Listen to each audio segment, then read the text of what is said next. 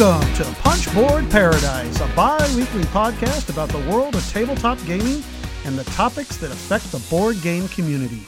In episode 5, the Punchboarders talk about what we've been playing, introduce a new segment, discuss what defines a filler game, and then draft our top filler games. Hello, everyone. I'm Clef. Hey there. I'm Chad. And I'm Richie. All right. Well, gentlemen, it is right creeping up to convention season, so I can almost feel the excitement, right? Because then we know it's going to be summertime and lots of time for games and new games. And Clef, I know you got a leg up on us because you went to PretzCon this weekend, right? I did. I already got a con in, so I'm already ready. I'm so looking forward to this summer. I've already got trips planned, obviously, for Origins. The three of us are going to that. Oh, yeah, that's going to be really fun. Yeah. It's going to be good, yep. And I've already got plans for Gen Con, so I'm really looking forward to it. Yeah, so like I said, you did PretzCon this weekend, which was our local Omaha convention, and I think you did just one day of it, right? Yeah, certainly last year I know we all went there for a couple of the days. This year, just with everything going on, I just ended up going one day on Saturday. Got to spend the whole day there, though. Got there around 10:30, and oh boy, it was a good 1:32 a.m. before I left. So I got a long day of gaming in. Got to play a lot of games. Yep, and I actually have a good record of that, actually. I have a good record of how many different exciting games you got to play because you were really, really considerate and sent me a whole bunch of texts so that I could see every really fun game you were playing. At that time, I think I was starting in about hour 4 of a continuing education on Pain, and we went about 12 hours that day in a windowless room. But you brightened up my day with all those texts of all those games that you were getting to play. So that was great. Well, I like to share with you, Yep. and I like to make sure that you know the fun that I am having. Well, you are not, yeah, because that's the kind of friend I am. Yeah, golly gee, thanks, buddy. In fact, I got to send you a certain game that I played, and Richie, I don't know if you saw this, but made Chad a little bit ticked off, I believe. I did see that, and I got pissy. Honestly, I got pissy. honestly, I got a bone to pick with you too, but I'll let you explain this first. Okay. Well, a friend of mine, Jake, was going to be there, and we were going to get together and play games, and he texted me before we left and was like, "Hey, anything particular that you want me to bring for us to play?" Well, as Chad knows, Jake has a very, very hard-to-find game. I mean, the very small print run of a game called Clinic. And Chad, remind me, who's the... Alban Viard is the designer. Yes. But I only think maybe like 500 copies or something of this game were made, if that many. The game itself almost seems like it's a prototype game still. It's the components... definitely not the greatest components in the world. The box is like a corrugated cardboard box. Yeah, and the board is just simply like not much more than just a paper board that you fold out, and the player boards are the same way, and then everything's just a bunch of cubes. So if you're a person who likes nice, fancy components, and that's what you like about games, do not play this game because you are not going to get it. It has none of those things in it. But if you're looking for a good, strong, medium to heavy Euro game, this has got it everything about it. So anyways, I got Jake to bring that game and we got to play it. And during the game I said, I'm gonna show this one to Chad because I know Chad's been really, really wanting to play it. And then I got some choice words back when Chad saw that I was playing it. Yeah, big surprise. Yep. Now, in my defense, I had said to him like 3 times, "Hey, next time, Jake, next time that hits the table, I want to be there. Make sure you're breaking it out." Because last game night, he was like, "Oh yeah, well we're gonna play this game tonight," and I was like, "Okay, but the next time you take that off the shelf, make sure I'm there." He's like, "Yep, okay, got it, yep." All right, and then as soon as my back was turned, Clef's like, "Bring Clinic. That's great." So, no, I get it. The cool thing about this that I bet you didn't know is there are plans for a reprint of this game next year, I believe, with Ian O'Toole's art, which I'm so totally in. Oh, nice. Well, that's a good news because Little spoiler here before I even say anything about the game. I want the game. I mean, it was a good, solid Euro game that I really, really enjoyed. Well, let me just go into talking about Clinic. So Clinic is basically, the premise of the game is you are building a hospital, and then you are using doctors to treat different clients. And during this, while you are treating these different clients, you're making money from treating these different clients and then paying for hospital costs. And then, of course, at the end, eventually, what the main object of the game is to score the most victory points. Now, it's like I said, it's an action selection over 6 rounds, and there are 3 different actions that you're going to choose each round. There's going to be a build action, a hire action, and then basically an admit action, which is where you admit these different patients in. Now, the unique thing is each patient will have a different color from white all the way up to red, where white is the least critical, all the way up to red is the most critical. And the same thing with the doctors. They all have different colors of what they can treat. So obviously a white doctor can only treat, the white cubed patients. And for instance, a red doctor can only treat a red patient. And it's not like when I first thought about the game, a lot of games, if you have a red doctor that can treat a red, he can go on and treat all the ones all the way down. But that's not the case in this game. You don't even treat the ones that are like a red doctor would never treat just a regular white patient.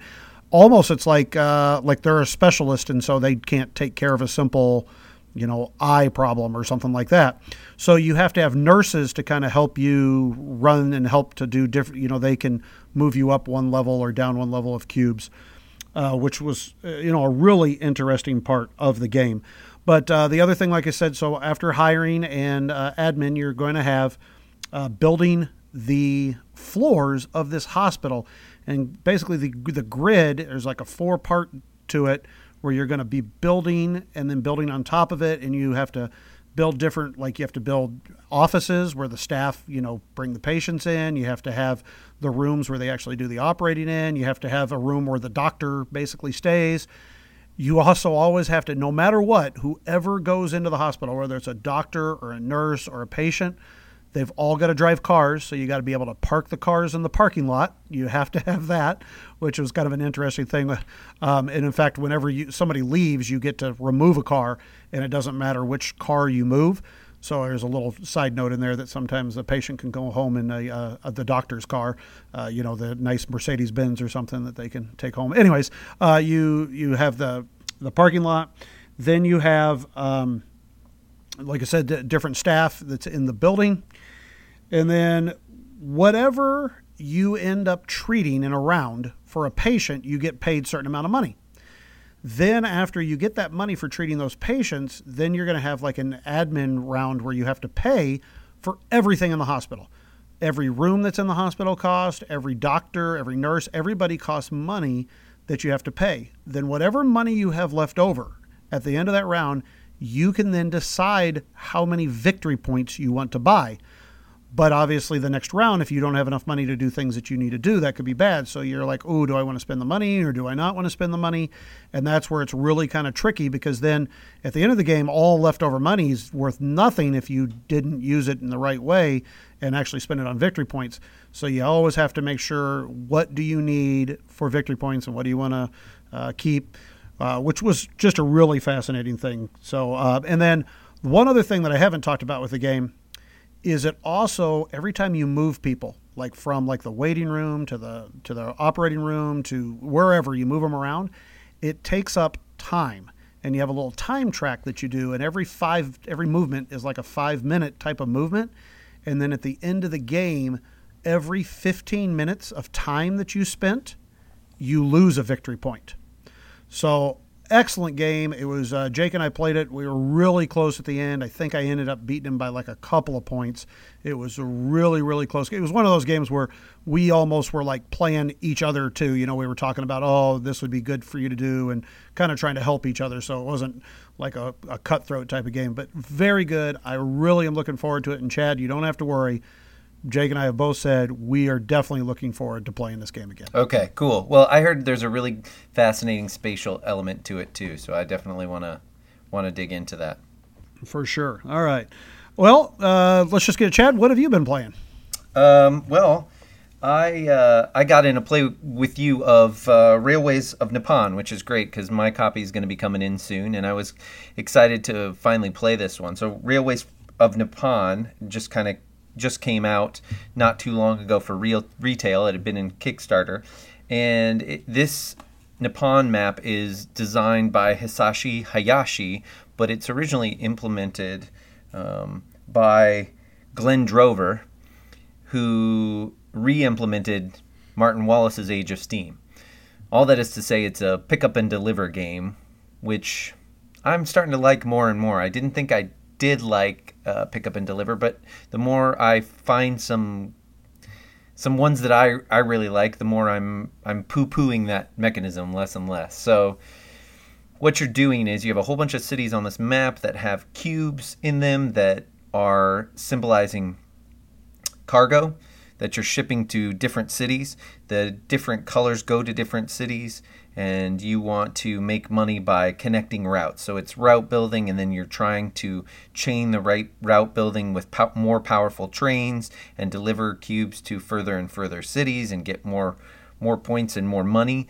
The great thing about the game that I found really fascinating is the engine building to the game, where you're trying to get together and chain these routes along, but halfway up the score track, you're supposed to be making money every round that you're doing this. So you get money, you get paid out for where you're at on the score track.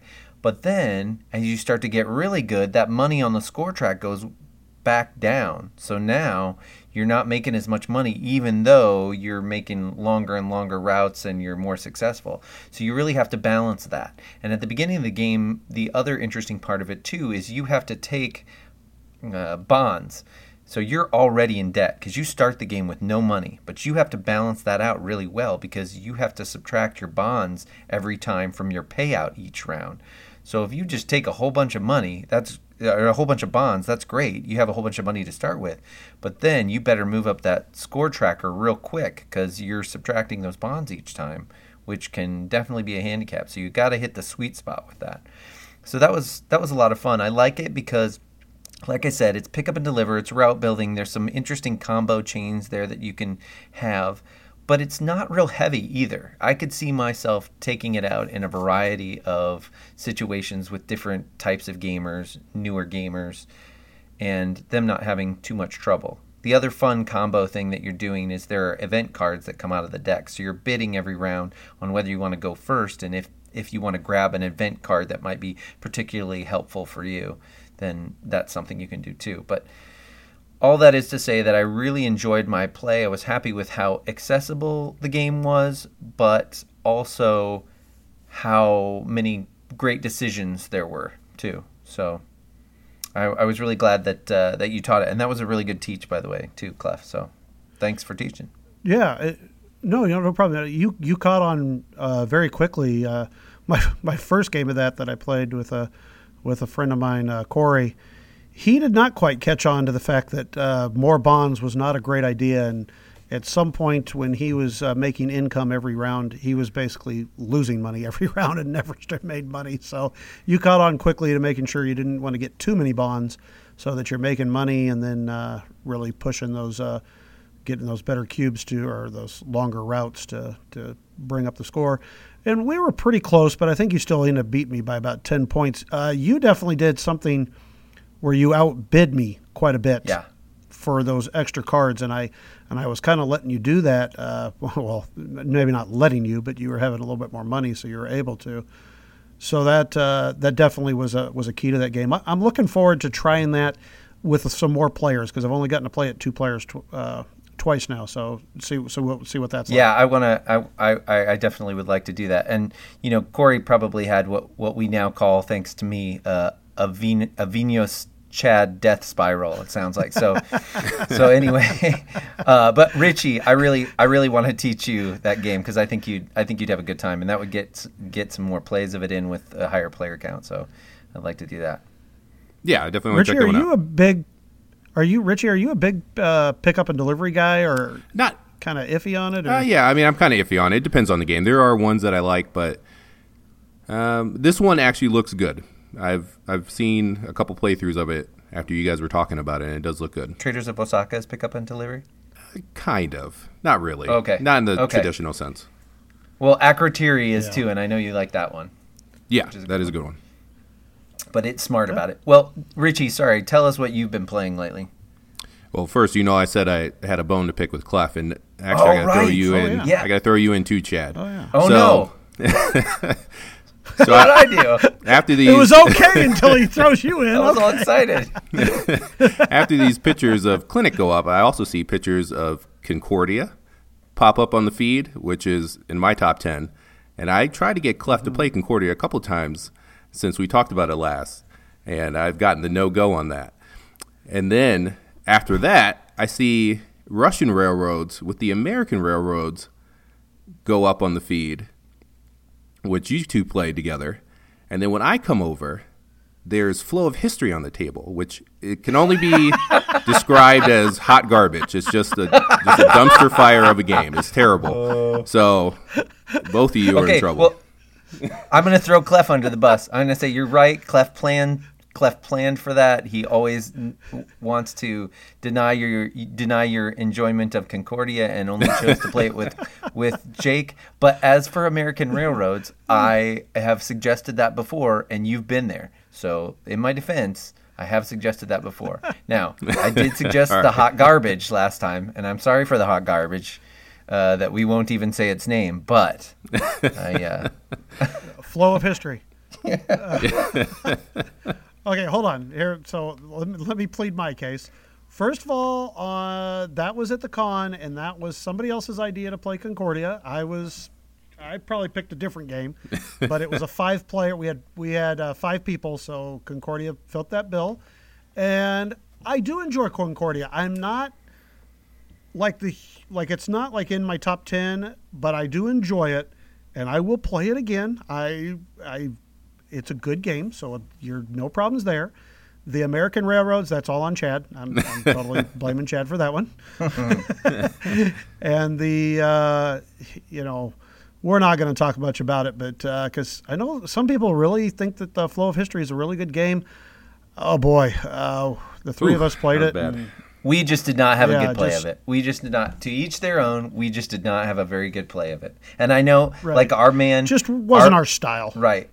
Ryan from Omaha, other Omaha podcast, a really good podcast across the board. If you're not listening to it, you should check it out. But Ryan really likes that game, or it's in he calls it his hot 9 right now. So it's in his on his hot not list. Necessarily his top 9, but hot 9. So he really likes it. It's on Richie's hot garbage, but yeah. Well, for Ryan, he barely plays any games, so hot 9 might just be the last 9 he's played over the past year. That's shots fired right there. The rest of it is seriously. If you ever see his collection, I would say 60 to 70% of it is in shrink. Not even out of the shrink. He's a collector, as he puts it. He just plays other people's games. All right. Well, before we get into too much trouble here, Richie, steer us in the other direction. What have you been playing lately? So, surprise, another Kramer and Kiesling. I'm trying to get through my backlog of Wall of Shame games that I have, which I think it's in the 70s. It's not good. So after I counted them up after last episode, I decided to just start knocking out that list. And so I opened up my copy of Tikal, which is a Kramer and Kiesling game from the 90s, maybe. It's an older game. I have the Super Meeple reprint, which is absolutely gorgeous. So if you are going to pick up this game, I would definitely suggest trying to track down that version of it. And so in Tikal, you are basically exploring the island of Tikal. And it's really a area majority set collection game. And on your turn, you'll draw a tile, you add it to the board, and then you get 10 action points that you can spend. And there's a number of different actions that you can do. But for the most part, where you're going to be scoring your points is by controlling these different temples on the board, which they start at various levels, but they go anywhere from level 1 up to level 10. When you pull a volcano tile from the draw pile, that will trigger off a scoring round, And then that's when you check for majorities around each temple, and you'll score depending on the level that it is. So if it's a level 10, you would score 10 points. And then if you have, there are these treasure tiles that you can excavate from the jungle. And they have different symbols on them, different treasure types, essentially. And if you have a matching set, that's worth, I think it's worth 3 points. If you have 3 of a kind of a particular set, it's worth 6 points. And that's really where you're going to be getting your points from.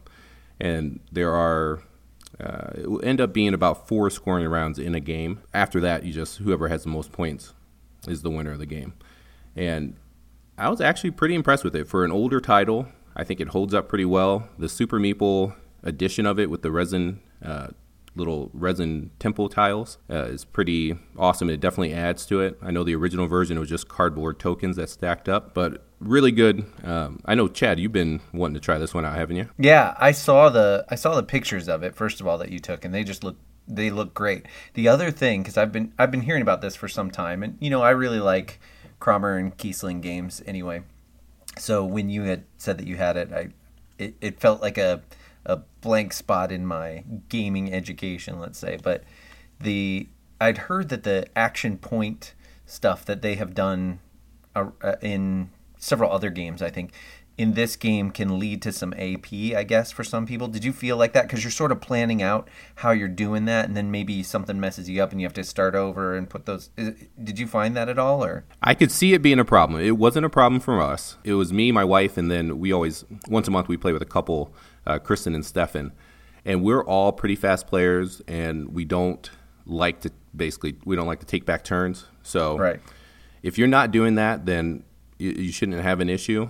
But I could see it, if you have someone in your group that has AP, or when they start taking actions, they may want to backtrack a little bit, that could get confusing and could take a lot of time, just because there's no way to keep track of those 10 action points outside of just in your head. So, if you raise up a temple, that's 2 action points. If you move an explorer, that's 1. And then all of a sudden, if they want to backtrack, they got to make sure they are taking back everything and make sure they're counting up their action points correctly. So, yeah, I could see that being an issue. Well, cool, though. It sounds like a good one. I'm interested. Yeah, we'll definitely give it a shot. I'd like to give it a shot. All right, so that's what we've been playing. Now we're going to move on to our newest segment, Clef's Kickstarter Corner.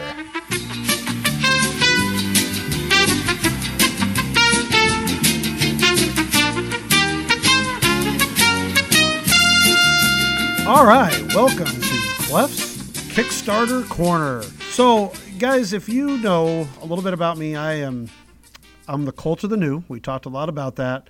And Kickstarter obviously is a big spot to get Cult of the New.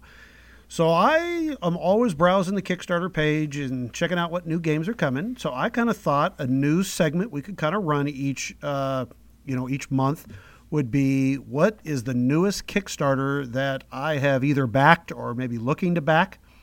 And this month, hot off the presses, I'm talking, it came out today, so this should be still going by the time you hear this. So if this sounds like something you're interested in, should still be running on Kickstarter. And this is called The Forbidden City. Forbidden City looks a pretty good Euro type of game. It's made from the same guy who made Firenze and Hansa Teutonica. So if you're familiar with those games, both really excellent, deep type of thought, Euro type of games. The Forbidden City, basically families are going to take on the role of offering gifts to bribe city officials. Is kind of like the thought process. I guess back in ancient China, there was a time when there was like a lot of corruption where they said you no longer can give money as bribes. Well, then they started instead giving gifts as bribes, so that way they were not actually giving money. So this game has a little bit of a theme with that. Not that, theme's going to be my biggest thing about a game, but that it seems kind of like an interesting thing. So you basically have 3 phases in this game. A morning phase, which this is where people kind of prepare for the day. Then you have the day phase, which is where your actions are going to be. And then an evening phase, which is basically kind of like a cleanup where players check to see if they've kind of matched with this destiny pile with what they put down for their gifts. So there are 7 different type of actions that are on the board. It looks like there's a place of heavenly purity. There's travel, so you're going to kind of send a guy traveling. There's the Great Wall. Well, we all know about the Great Wall of China type of thing. Jade, which are like different gems and things you can get. Intrigue, which are like different abilities and things you can do. Decrees, which are going to give you certain advantages and victory points at the end of the game. And then this Grand Canal, which once again you can send your servants on a journey through the canal. So really just seems like a really good, crunchy Euro game. I'm really looking forward to this one. It also really looks beautiful. It's from, I'm trying to think, Brewer. What was the name of it? Game Brewer, which I think is out of Germany, but it's being co-produced with TMG. And we all know, well, except for the flow of history, we all know what a nice job TMG does with the Lexify games. So I'm looking forward to this one a lot. Like I said, it's brand new, hot off the presses, but it did fund in one day. So it's already funded. If you like Euros and you know, just that theme, it all kind of hits at you, go check it out. It really, really looks cool.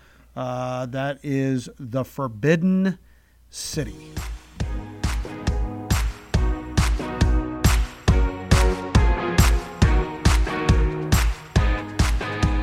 All right, so in anticipation of our draft this week of filler games, we figured we would go ahead and talk about what is a filler game, because even amongst us, I know we've had different definitions of that. Let's talk about time first. You know, how much time should a filler game take up? Chad, what do you think? Well, this is a really good question because I kind of did an informal poll around on the Slack chat group at the Across the Board podcast, and I kind of did. I ran into this with Joel Eddy online and the Gaming Rules podcast, and they all had different answers, really different answers. For me, I said 30 minutes generally, and I was kind of going by 30 minutes being, okay, it's 30 minutes sort of on the box, because boxes always lie anyway and say that it takes you less time than it really does. So the box time was kind of what I was going by, because any more than that and it feels like you're doing a longer game. And I certainly don't count, like, just because you've played a game 20 or 30 times and you can, with that one other person, buzz through it. I don't count that, because that just means you've got a lot of practice with the game, and not very many people would really consider that a filler. That means you do, because you're just super adept at it. So 30 minutes is my time. But, you know, like I said, I talked to Joel Eddy and to the Gaming Rules podcast, and they all said different things. Like, I'm trying to think of the name at Gaming Rules. Paul Grogan, thank you. Yeah, Paul Grogan said 15 minutes. And I was like, wow, that's quick. That's real quick. That definitely is a filler game. Yeah, but I know you guys have a different view of that. Clef, you and Richie both said something different. Well, I personally just, an hour to me, and it's obviously subjective. I play a lot of longer games. You know, well, I think the three of us all do play a lot of longer games. So I think that a filler for us might mean a little longer. But I personally think under an hour to me is a filler game, because it's almost like you're waiting for somebody else to get there, and maybe they're not going to be there for another 45 minutes to an hour, and you can usually get a game in quick enough. And I'm not even talking, you know, yes, I guarantee you I can get a game of Great Western Trail in 2-player with a friend of mine, Brian, in 45 minutes. But I'm not talking about that. I would say a true filler game that just is, regular. When you put it on, when you pull it out with normal people, you can get it done. And, you know, I said an hour. I'll go back and say, okay, 45 minutes maybe is a little bit closer to what I would say. Being able to wrap it up for sure, maybe a little bit more than 45 minutes to an hour. Yeah, and that's where I'm at, 45 minutes. Just because those games that can play at an hour, like me and Jessica have played Castles of Burgundy up in the 40s as far as number of plays. So we can play that in an hour easily, just the two of us. Right. But sometimes that can drift, to an hour 15, hour and a half maybe. So I said 45 minutes with, maybe you might drift up to an hour. But 45 minutes for me. So do you think weight or complexity play a role at all? See, that's interesting because I don't think it should matter. I think a filler game is a filler game when it fits in that space. I think the reason, because people will talk about filler games and, oh, that's such a bad, right now there was a thing online during the forums, and that's a bad term because some filler games are great and it makes it seem like it's just filler, it's fluff, it's whatever. I think of a filler game as that thing you get in between some other games that you can do quick, and you can kind of depend on the time and say, hey, we're going to do this for a while, and then we're going to, somebody else is going to show up, or somebody else has to leave, or that sort of thing. And then we play a filler game at the beginning or the end of the night. It's mostly important as it relates to time. But again, that's my feeling. I don't know. Clef, what do you think about it? I would say that, for most part, I feel like filler games are lighter affairs because they're kind of a quick game that you're playing, either, like you said, waiting for somebody to come, or sometimes it's the end of the night. You've played a really heavy couple of games or something like that, and you just want a little bit of a, hey, let's just play this to kind of end the night off with. So I would say most of the time a filler's game is going to be light on the weight scale. Richie, can you think... Doesn't have to be, but... Can you... No, that's okay. Richie, can you think of a game that is heavier in weight that plays at 30 to 45 minutes? Well, I know Capstone, they're doing that kind of that line of thinky fillers, the right, that's climbers. Simply Complex. Yeah, Simply Complex, right. So probably climbers might fall into that as far as to play it well, but you can also, if you're bad at the game, it's still going to be fast, so right, I don't know. Right.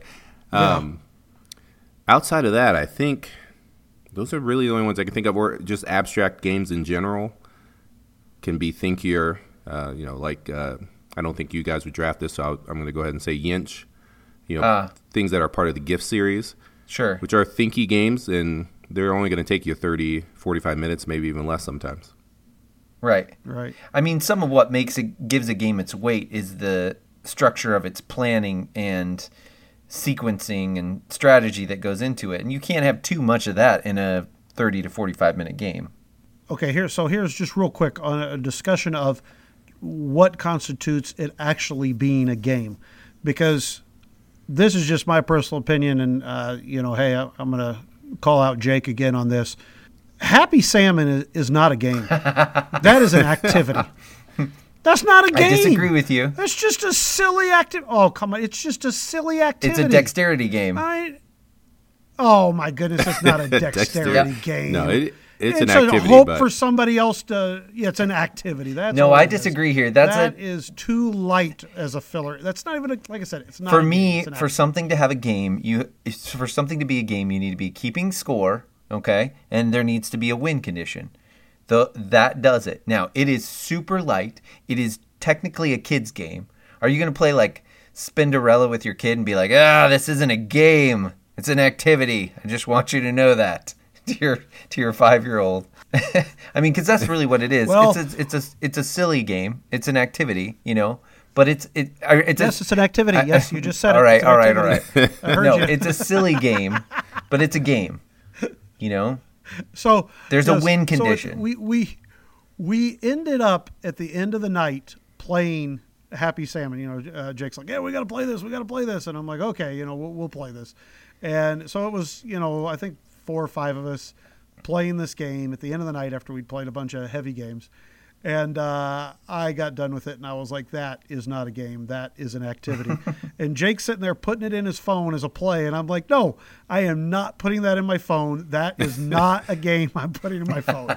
It is an activity, and I'm all right, and I'll drop it here. But I will go to my grave saying that's an activity. Here's an example of that, by the way. I know we need to move on to filler games, but here's an example of that. So Concept, right? If you ever played that party game Concept, you play Concept with teams and you're, trying to put those markers on different concepts to get people to guess a word or a phrase that you have on your card. And the concepts are, lots of signs and symbols and stick figures and all that kind of stuff to get them to guess this thing. Well, if you play that game, you often play it, the way I've played it anyway, which I don't tend to like it that much, but you play it without the scoring oftentimes. Now, when it's without the scoring, that's an activity. That's not a game, okay? So that's kind of where I stand on that thing. But again, I know that I'm probably in the minority here on this podcast as far as that goes. Yeah, I think this is just another one of those parts where Richie and I are right and they're wrong. So we'll just move on. Right. Now, I would still count it as my, as a play in my BG stats. You'd put it in your I'd phone? still put it in my Oh, phone. my goodness. Oh, my goodness. We're going to have a stats Nope. episode Not of this happening. podcast, by the way. We're going to have to talk about Yeah. our resolutions and stuff. But okay. So Richie, what do you think about complexity? I don't think it matters. I think as long as it's fallen in within that time frame, then it doesn't matter as far as how complex or light it is. I still don't consider Happy Salmon like a game, but anything that falls in within that time where we're just filling time until we're about to do something else, or whatever, I think that counts. Well, I think that can be it for our discussion of what constitutes a filler game. Shall we get on with our draft, gentlemen? Let's Let's do do it. it. All right. Here we go. On to our draft.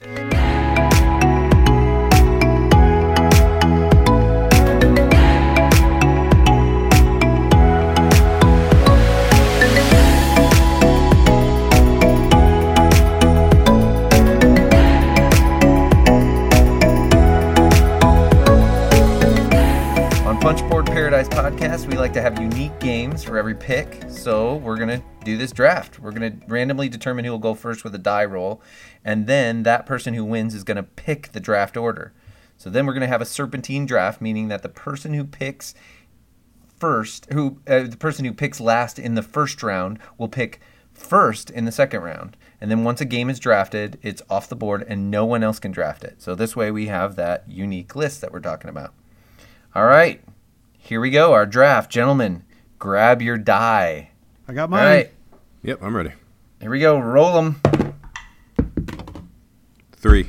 5. We need to figure out a new way to determine this. I swear, I'm almost positive this is the third time we've rolled, and I've rolled a 1 every single time. Well, you need to get a new I die. hate dice rolls. Hate Richie dice says rolls. you shouldn't use that wooden die anymore. Yeah, throw them all out. I was using my nice metal one. I was using this nice heavy metal one. And I bet they didn't balance that. Anyway, all right, I'm first. All right, what's the draft order? Okay, so it's going to be me, and then Richie, and then Clef, because of Clinic, you're last. Okay. All right, we ready to go? I'm ready. Let's All do right, it. with my first pick of the top filler game draft, I select San Juan by Andreas Seyfarth. So, Nice. it's a great multi-use card game.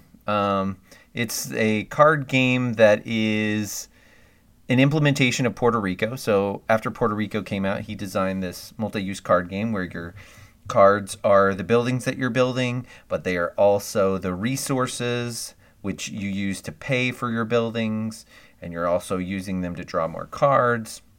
So is it real complicated? Nope. But it's a great game that I can play in 30 to 45 minutes.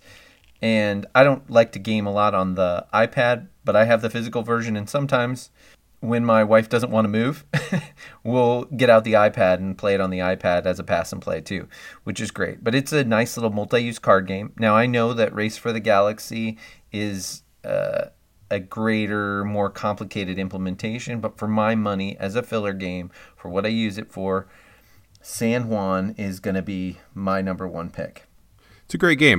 Good game? Yeah, like you said, I basically play the digital version now for the most part, but I still have my physical copy, and when it hits the table, I'm always happy about it. So Yeah. One my wife and I played a lot back in the day, to the point of where I almost feel like we got it figured out and know what the best strategy is, but still, and a definitely enjoyable game. So, Richie, moving on. What's your number okay, one? so I think there's only one game on my list that I have to worry about, so I'm going to go ahead and take it now. I think it might be on Clef's list, but I'm going to go with Port Royal by Alexander Pfister. Never heard of it. Yes, that was on my All list. right, good. All right, so in Port Royal, you have it's multi-use cards. So the back of the cards are your coins, and then the front of the cards have different ships on them, which you can trade and get get coins out of, and then there's different personalities that you can get. But it's basically a race to, I mean, you can set the point threshold. I think in the regular or in the base game rule book, it's to 12 points. The neat thing about it is it's kind of a push your luck game that has some great decisions in it. So the way that you start your turn is by flipping over the top card of the deck, and it will either be a personality or a ship. And then you can keep flipping as long as you want. But if you happen to flip out 2 ships, and the ships come in, I think, 5 different colors, if you happen to flip out 2 ships that are the same, then you bust, and all those cards go away, and your turn is over. But if you stop before that happens, then you get to buy from the display. And then the other thing I really like about this game is that after you buy from the display, any cards that are left over, then the rest of the players get a chance to buy from the display as well. So you are involved the entire game and on everybody's turn. So you always have to be paying attention. So it's just a great filler. I have the expansion for it as well, which adds contracts and actually speeds it up a little bit because it gets that money, gets you more money just faster. So yeah, it's just a great little filler game. So Clef, I don't, Chad, have you played this at all? Yeah, I played it with you, and I played it. The one time I played it, we played with the expansion. I really enjoyed it. I definitely enjoyed it. The only reason I didn't get it was because at the time, I think the only way to get it was the Steve Jackson version, which had the different backs of the cards from the expansion, and so I was not real interested in doing that. So, yeah. And I know I would say Clef could talk about that with the expansion. Yeah, I loved the game, so I went out and bought it, and really didn't know that there was an expansion for it, and loved it. And then I got the expansion, and I was all excited, and then I figured out the card backs are still the same coin or whatever, but the size is different. So and just you barely, can't put right? them in the same. Yeah, not terribly different. And I think if I find the right sleeves, I think I probably can at least make it work. But it's just kind of annoying, and it's one of those things that I was just like, oh, this is stupid. But no, great filler game. That's one here lately. Corey and I, a friend of mine, have been playing at the end of our heavy nights of Wildcatters and Madeira and all those kind of fun things. We just kind of finish off the night by saying, hey, let's play a quick game of Port Royale. And we always have a good time playing it, even since he usually beats me every time we play. Nice. all right. All right, that's Port Royale. Clef, Oh. Go ahead. Okay, so I got the old back-to-back here. So I'm going to start off with, now, certainly sometimes, when I thought about this for fillers, when you say, well, this game only plays 2 players, so, okay, you got 3 or 4 people, and you can't play a filler in that amount of time. But a lot of times, to me, that you finish off or you're waiting for somebody, 2-player game's not so bad, and I think this is one of the best games out there, more or less as a filler, but that's going to be Seven Wonders. Yeah. Do you guys, this is a filler, right? I mean, Yes. Yeah, half definitely. hour, 45 minutes, definitely It was filler. on my list, for sure. Okay, good. So, I debated it because of the 2-player aspect, but I really think that it's one of the better ones out there for a filler. I like some people think it's kind of a mean game. I just kind of find it obviously to be that's the mechanics that you play in it, but neat drafting, really well done. Just an excellent game, and definitely one that it will always be part of my collection, and very much enjoy that one. So that's Seven Wonders Duel for my first pick. Did you guys have anything else on that one? No, I'm just jealous because that I was worried about whether Richie was going to take San Juan, so I took that, and then of course I really wanted Duel too. So good pick. Yeah. Yep. Yeah, that's a good one. So for my next pick, I'm going to go with No Thanks. No Thanks, definitely fast little filler game. You can play more than one game of it, but even playing multiple games of it will take you a half hour, 45 minutes at the most, even if you play, some sort of scorekeeping. But fun little game where you're trying to bid on cards, or basically kind of almost where you're bidding not to take a card, because each card you get is worth points, and you're trying to kind of golf score here. You're trying to get the lowest score. And so you don't want to take these cards, but if you take a card, say like 25, And then later you get a card that's a 24 out there. Because it's in a run, you won't score the 24. You'll simply score the 25. You just score whatever the highest number is. So the 24 is like 0 points to you, where that's going to be 24 points to everybody else.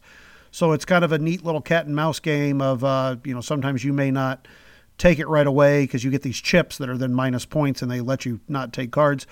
So you can kind of have a cat and mouse there, but then somebody else might all of a sudden get the 23, and then the 24 is valuable to them too, because then once again, it's not worth all that many points to them.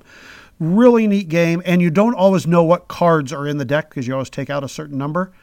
Just a really fun filler game. I really enjoy that one. So that would be my second pick is No Thanks. Yeah, nice. Yeah, and I just love in that game where that card, no one else wants it but you, and you just keep throwing chips on there.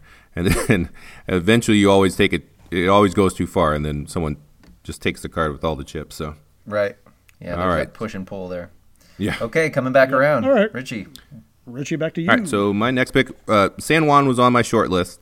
The game that I'm about to pick is the reason that I probably would not have picked it, but Roll for the Galaxy is my next pick, and that it basically follows the same mechanism as far as San Juan goes, and Puerto Rico, and Race for the Galaxy. But in Roll for the Galaxy, it's basically an evolution of Race for the Galaxy, which I also love. I basically just play Race for the Galaxy on the app now, and Roll for the Galaxy in physical form, just because it's easier to teach, and it plays a little bit quicker, just because people aren't. I mean, the symbols are still there, but it's a little bit clearer in Roll for the Galaxy, and just it's fun to be able to. It gives you a lot of ways to mitigate those dice rolls. So yeah, I love that. I know Chad is not a huge fan of this one, which doesn't make much sense considering he likes all the other games, but I'll let him explain himself. This is pretty irrational. Explain yourself. This is pretty irrational. I can admit it. I just, for whatever reason, I don't like rolling those die and hiding them behind a screen. I don't know why. I really don't know why. I never realized that was the reason. Yeah, it really irritates me. I don't know what about it does, but I just don't like doing that. I would much rather have cards to pick up and look at those and decide off the cards. I know that the mechanisms are essentially the same, but for some reason that irritates me, and that's all I got. Sorry. I think he might have like multiple personalities when it comes to games. Yeah, I think a little bit. Because he says he doesn't like these mean games, yet he picks these mean games, and I'm not so sure sometimes. Oh, we kid with each other. All right, so that's Roll for the Galaxy. Chad. Right. I'm gonna pick my next one again. It's another multi-use card game, but it's by one of our favorite designers, and I'm gonna pick Oh My Goods. Now, this is pushing the time frame a little bit, but you can play it pretty quickly, and I've really only played it at 2, I think. So Oh My Goods by Alexander Pfister is another engine building multi-use card game, and I really, really enjoy it. I like being able to build your engine up and try to run it, and it's gotten that second edition rules to it where you can really run your engine at the end and chain it all together, so there isn't any more of that as there was with the first edition where you just build the first, 4 or 5 buildings that you can build and then end the game there. So I like that aspect to it, and I like trying to get those helpers in the center and make those synergize with what you're trying to do. So it's a nice, enjoyable one. Now, I will admit that though I have the expansion, I really haven't played it with the sort of legacy aspect or story aspect of the expansion yet, but I'm looking forward to doing that. Yeah, I think we've both played it, Richie, with the expansion. Yeah, and the expansion's a little odd. And Rahdo really had me just thinking it was going to be the greatest thing since sliced bread with that expansion, the way he was talking about it. And boy, I don't even think I finished the scenario or whatever. It just kind of didn't work for me. I like the base game. The base game's amazing. Right. And the rules for the expansion were pretty rough. The translation on the rules were pretty bad. Really, really bad. But the base game is amazing. Yeah, the actual game, I would suggest to most people, if you like the base game, I wouldn't take the time for the expansion. I didn't think it was all that Wow. Okay. All right. Well, that's my second pick, which would be Oh My Goods by Alexander Pfister. And I get to make another one right away again. So my next one is a default pick because I'm not worried about my last one being stolen. So my next one's a default pick where I would have gone with Seven Wonders Duel. I am going to go with Patchwork by Uwe Rosenberg.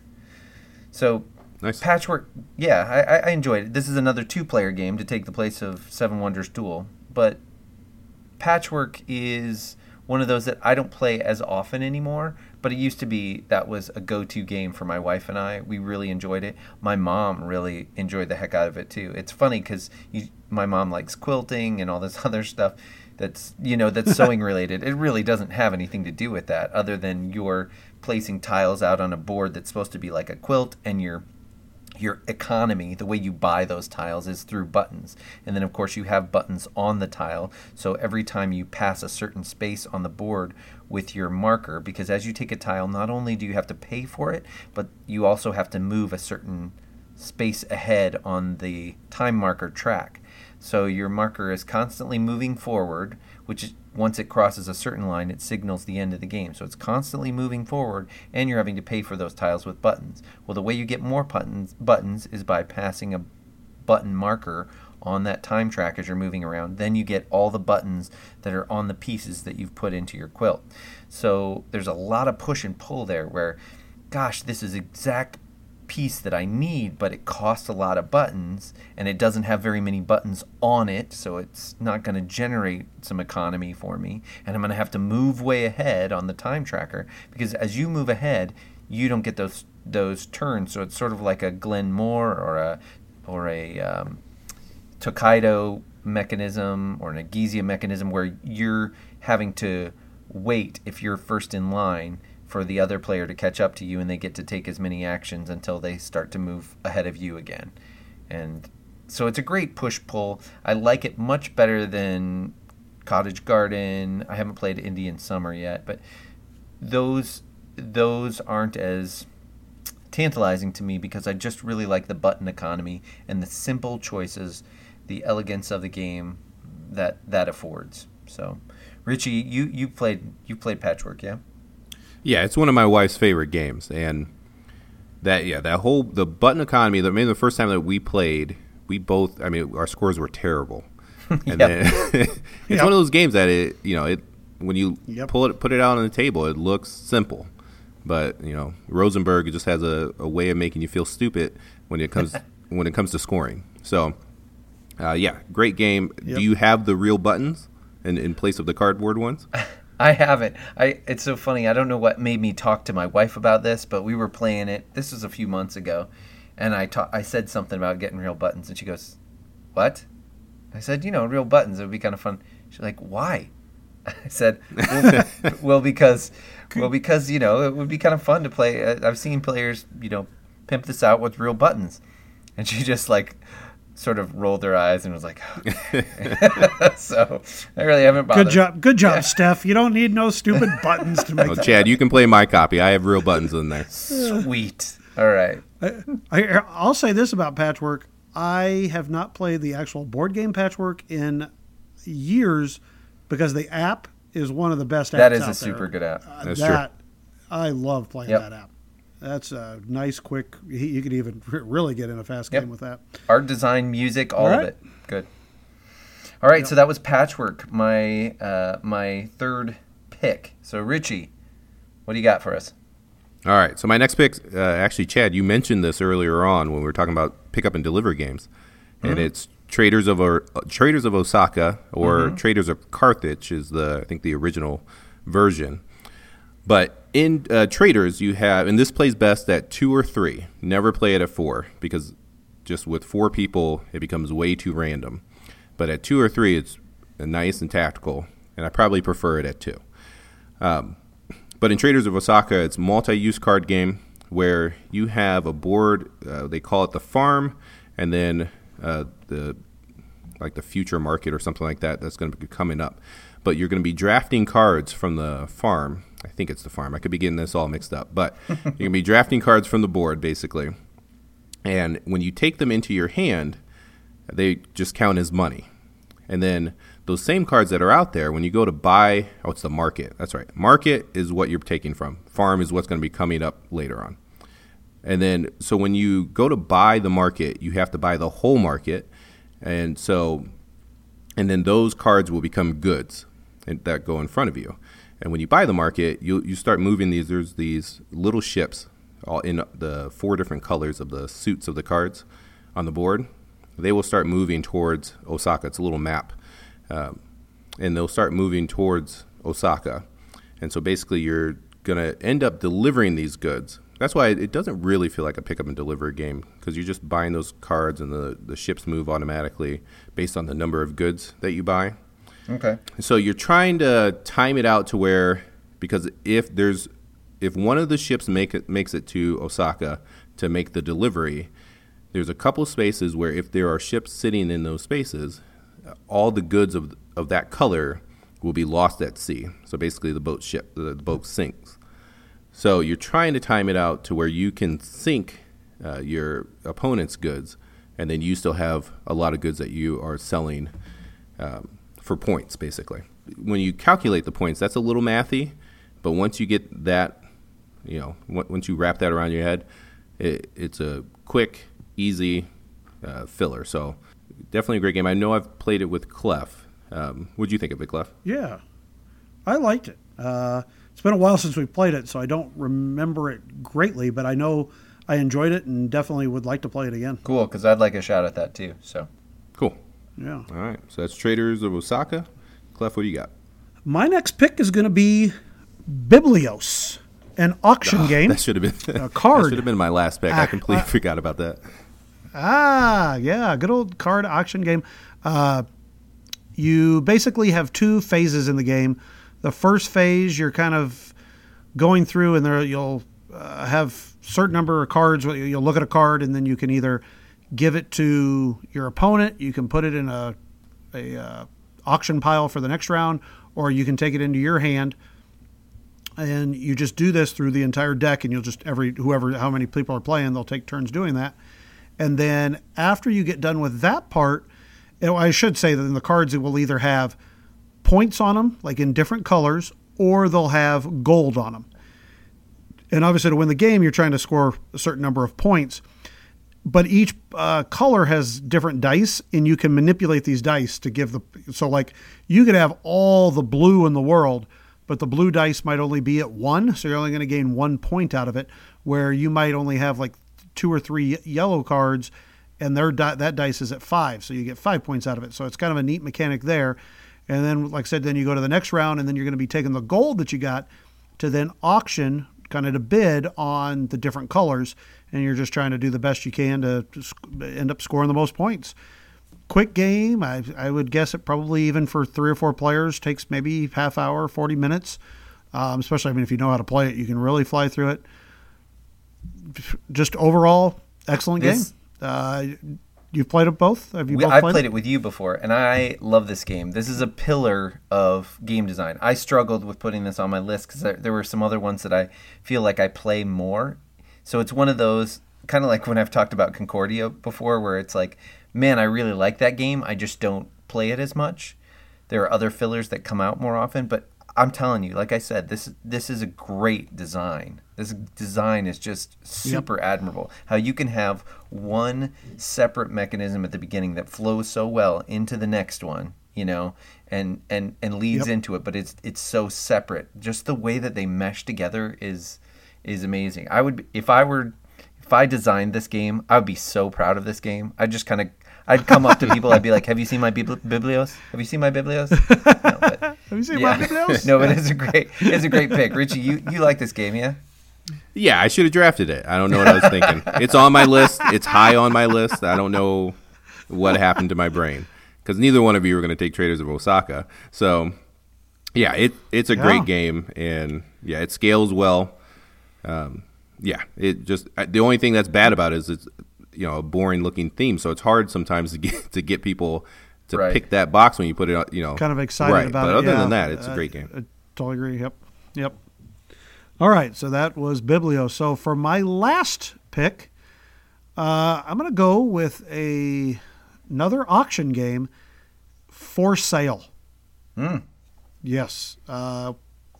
Simple, easy to play, easy to teach. I mean, it's kind of one of those, and if I'm not mistaken, I think it might even play up to, I know it plays at least 5. It might even play 6. I can't remember off the top of my head. But it's one of those that you got a few minutes and, hey, we're waiting on some people. That can really be a nice quick filler. Nice, that one, 20 minutes, 30 minutes, somewhere in that range. Basically, you've got houses all the way from 1 to 30, I believe might be the top one. And you are, to start with, you're going to be flipping up these houses and basically picking these different houses with this money that you have to start with, and you can bid on it. And you got to be careful, because in this game, even if you don't win the bid, you still lose half of your money. So you can't go too crazy on bidding on things, trying to run people's bids up, because you're going to lose part of that money. So that's kind of a neat aspect to it, where some games where you auction, you always get your money back, so it doesn't matter. But you bid on these houses and you put them into your hand, and then in the second round, you're going to have these money values that are going to come out. And on these money, they'll just have different denominations, 15,000 or 2,000 or 7,000. You're going to secretly pick one of your houses that you drafted, and whoever has the highest house will get to pick whatever money value, which is obviously going to be the highest one out there, and so on, so that you're kind of and the object of the game is to end up with the most money. So it's a really neat cat and mouse type of draft. I really like when somebody has the highest number, and there's like a big one, and so it's like, boy, do you put out your highest, or maybe they don't? And it's like, oh, what do they do? It's just really fun and really quick, easy to learn, and I really enjoy it. Richie, I know we just played this here recently, didn't we? I think a couple of weeks ago we got a game in. Yeah, we did, and I actually just played it again this past weekend, just because at the on International Tabletop Day, we had that couple over to play games, and it was about 10:30 at night. They wanted to get one more game in, but they had to drive back to Lincoln, so they didn't want anything long. And I just busted this out, and it's such an easy teach. It takes about 5 minutes to teach, and like you were saying, with that auction where no matter what, if you bid, you're going to be losing half of it, that just makes it really interesting. So especially when there's a big range. Like we had one where the 30 was out, and then 27, and then it dropped down to 10 and 2. So it's like if you're going to bid, then you need to stick around long enough to at least get that 27. Otherwise, it's not going to be worth it. But, really good game. Yeah, I enjoy this game too. We played it together a couple times, and I really like it. I like auction games anyway. But my new thought, actually, Clef, just to spice it up a little bit, is what I think you need to do for the first round of it is you need to play a round of Happy Salmon to determine starting money values for each player. So I think that might amp up the game a little bit. You want me to do an activity before I play a game? Yep. Okay, I'll play it. I'll do an activity before I play a game. Okay, sure. So anyways, that's For Sale, and that's my 4 picks. So now back to you, Richie, for your last pick. All right, I'm going to try not to botch this. With that Biblos pick, like that Biblos pick. All right. So with my last pick, I'm going to take Arboretum, which actually just got announced this past weekend that it's going to be reprinted by Renegade again here soon. Yeah, by Renegade.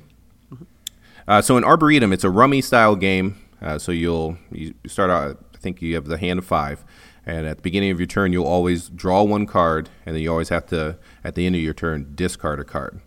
But you're going to be building an arboretum in front of you, and this kind of comes into that, the complexity of this game.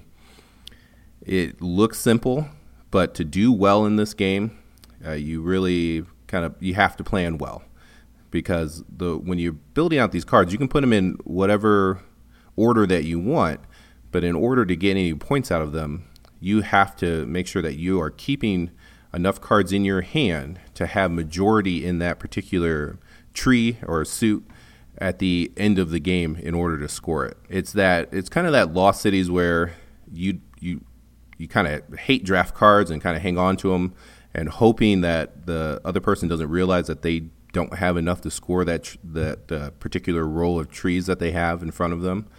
But it's a really good at all player counts, and I'm just excited to see it come back into print, so more people can play it. So, Chad, I've played this with you at least once, I think. Right, and I only got the one play in, but I think this is a really great example of, we talked about, a filler having some heft to it, some weight to it. It's not complex, it's not real complex, but that scoring and how you're putting out your trees, your arboretum, and trying to decide what to hold back, and grokking the scoring the first time is a little bit more challenging. But I really liked it. I need to get in more plays of it. I didn't let myself like it too much because I knew it was out of print. But now that it's coming back, I can. Yeah, that's right. More. That's right.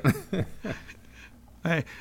Definitely, the scoring is a tough thing because the first time I played this game, I was completely clueless. I was like, what? How? And that doesn't usually happen for me, being completely clueless on games. And I did not understand the scoring at all. So, like the opposite of For Sale, which is like a real easy game to teach, I think Arboretum is one of those games where you like almost be like, all right, we're just going to play it, and then you'll have to understand after we do the scoring, and then you're like, oh, okay, and then you understand it. Still, very good game. Yeah, excellent. Good deal. All right, so that's Arboretum. Chad, you got your last pick? Yeah, so last but absolutely not least, and I didn't have to worry about you guys sniping it, so I just kept it towards the back, but this might be my favorite, and it's All Alone by my lonesome that I like this Agra. One. Yeah, Agra the filler. Agra the card game. No. Agra the card game. Okay. Yep, by Steve Jackson. So I hold on. Can we guess? I want to. All right, that's guess. Fair. Okay, so one guess. Richie, what do you? Richie I knows. think it's going to be a dice Richie game. knows. Oh, I know. Do you know, Richie? I bet you do. If you think about it. All right. What was the description you said again? I was just saying, I alone am the only one who likes this game. So. Matai and I. Yep, you got it. Oh yeah, yep. There we go. Yep. I like it. It's just man, it's tough. I'll let you talk about it first. It is a bear to teach. Yeah. It really is a bear to teach. It's a multi-use card game. It's by my man Carl Chuddik, and it is about. I think Matainai actually means waste not, or nothing goes to waste. I feel bad about this. Japanese, maybe? Chinese? Oh boy. Anyway, you're monks. I think it's Japanese. Okay, so you're monks, and you are creating these goods basically to either sell in these gift shops to make money for your religion, or to create works of art. And it's kind of a tableau builder, but it's multi-use cards in only the way that Chuddik does multi-use cards. So if you played Glory to Rome, you have an idea. You have this big piece of, well, not big, but a piece of cardboard that you're tucking cards into in different ways, depending on what side of the card, and it's doing all these different actions.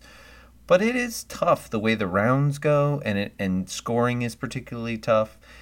The game ends when someone has finished 5 works of art in one wing of either their gallery or their gift shop, which is on the left or right of their little cardboard tuckboard. So the game ends with that. But just because you ended the game doesn't mean you've won, because you can score different points for different things. You can also, in true Chuddik fashion, there are certain cards that can combo, or certain cards that say once you've created a work of all these different types, you've won the game. So you have cards that are resources to make these works and that sort of thing too.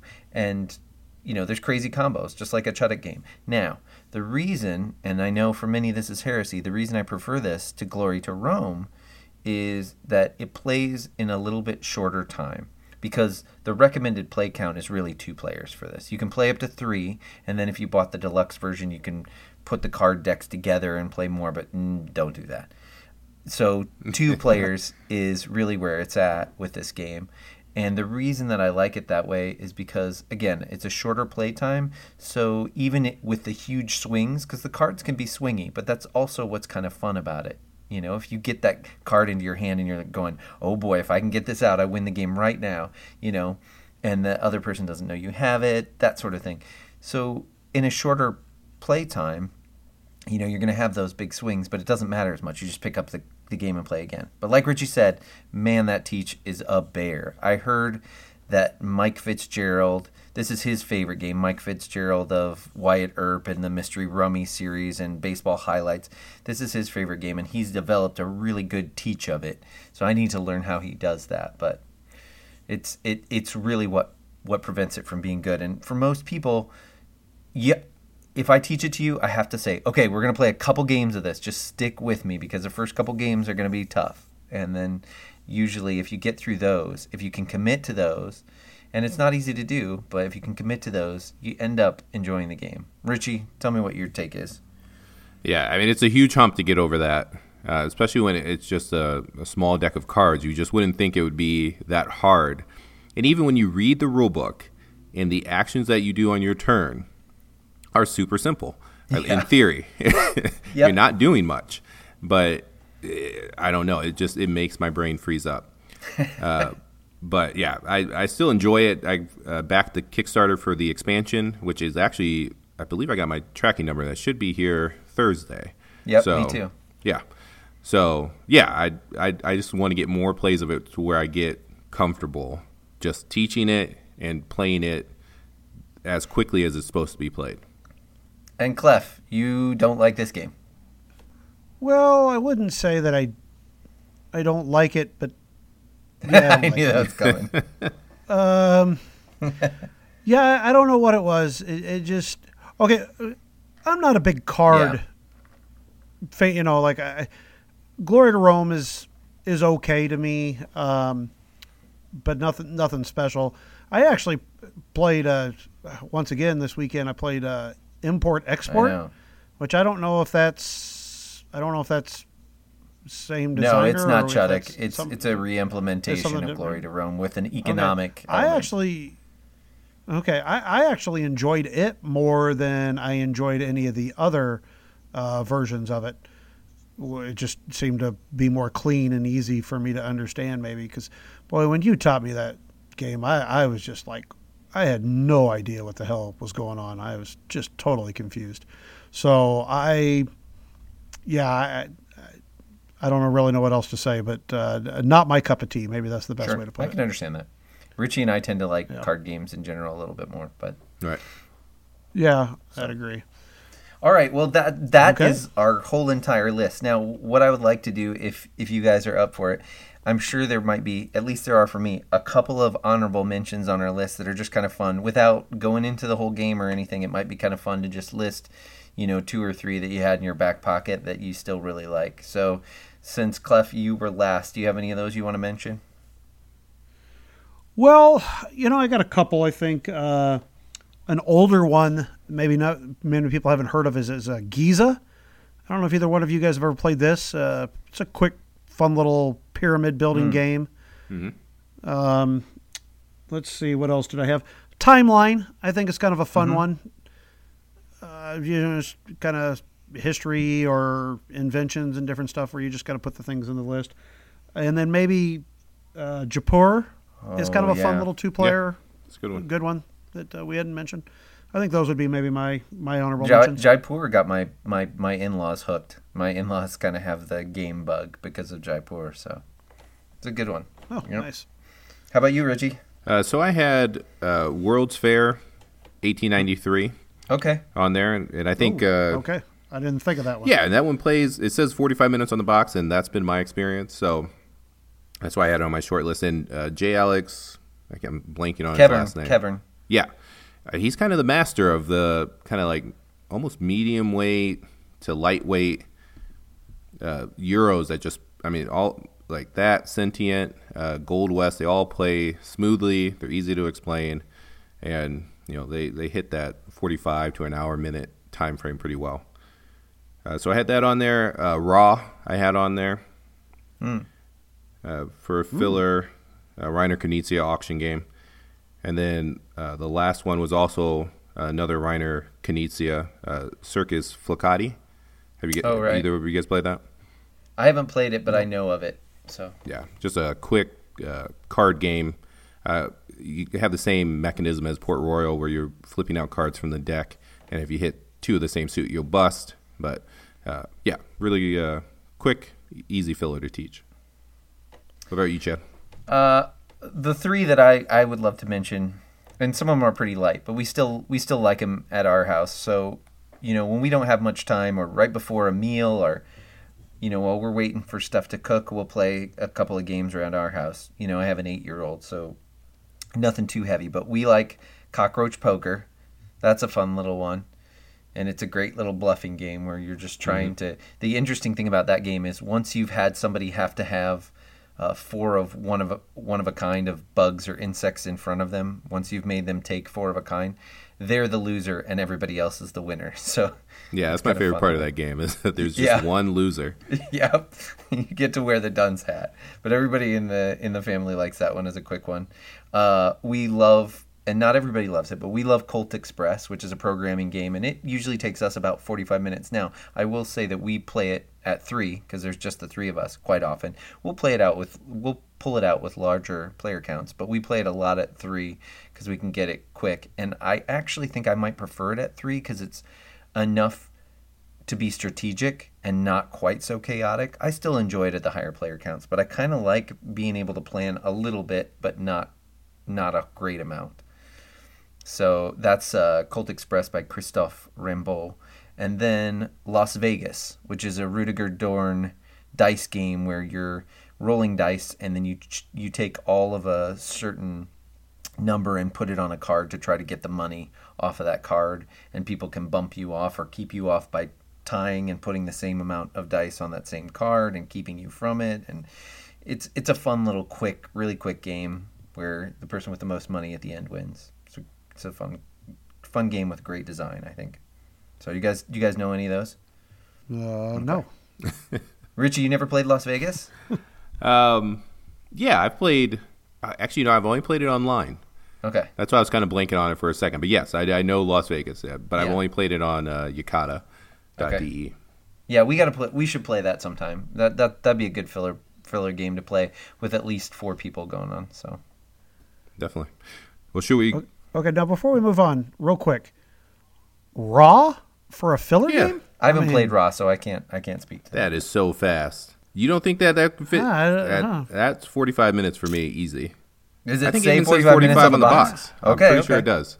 There you go. I think it says 45 to 60. Okay. Some of mine said that too. So would Istanbul be considered? I don't know. Does it say 45 on the box?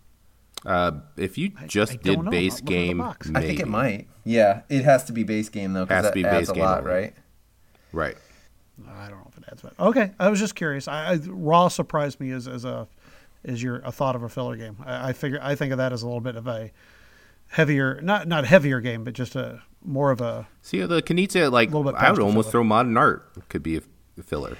See, I could have thought of that, but that's too, really with the lower player counts, and I'll still play it just as much with 6 is my thing. So, yeah, that game takes a while if you really, especially if you do what you're supposed to do and explain all the art. That's right. That's right. You got to do that. Well, maybe that's what you're doing wrong in Raw.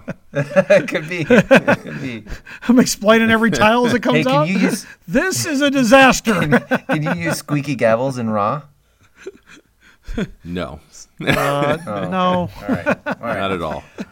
By the way, Chad, I did tell everybody, though, we were playing Modern Art at PressCon, and we had the regular gavel, and I was like, yeah, you got to get the squeaky gavel. That's the way. I'll give him a special, 50 cents. I've got an extra. All right. There you go. Okay, well, that is our top 4 filler games with a little bit of extra filler in there for you. So thanks for joining us for the draft. Richie, why don't you tell everybody where we're at and how to vote and all that good stuff. Yep, so we'll go ahead and we'll set up a thread on our guild on Board Game Geek that will have all of our lists on there. And just go on there and vote on who you think had the best list. So you can come find our guild. We are Guild 3227 on Board Game Geek. You can also shoot us an email at punchboardparadise@gmail.com. You can find us on Twitter at Punchboarders. You can find us on Instagram and Facebook at Punchboardparadise. So just shoot on over and give us a follow, a like, and maybe start up a conversation. All right. Thanks, Richie, for letting everybody know that information. So that's going to be it for episode 5.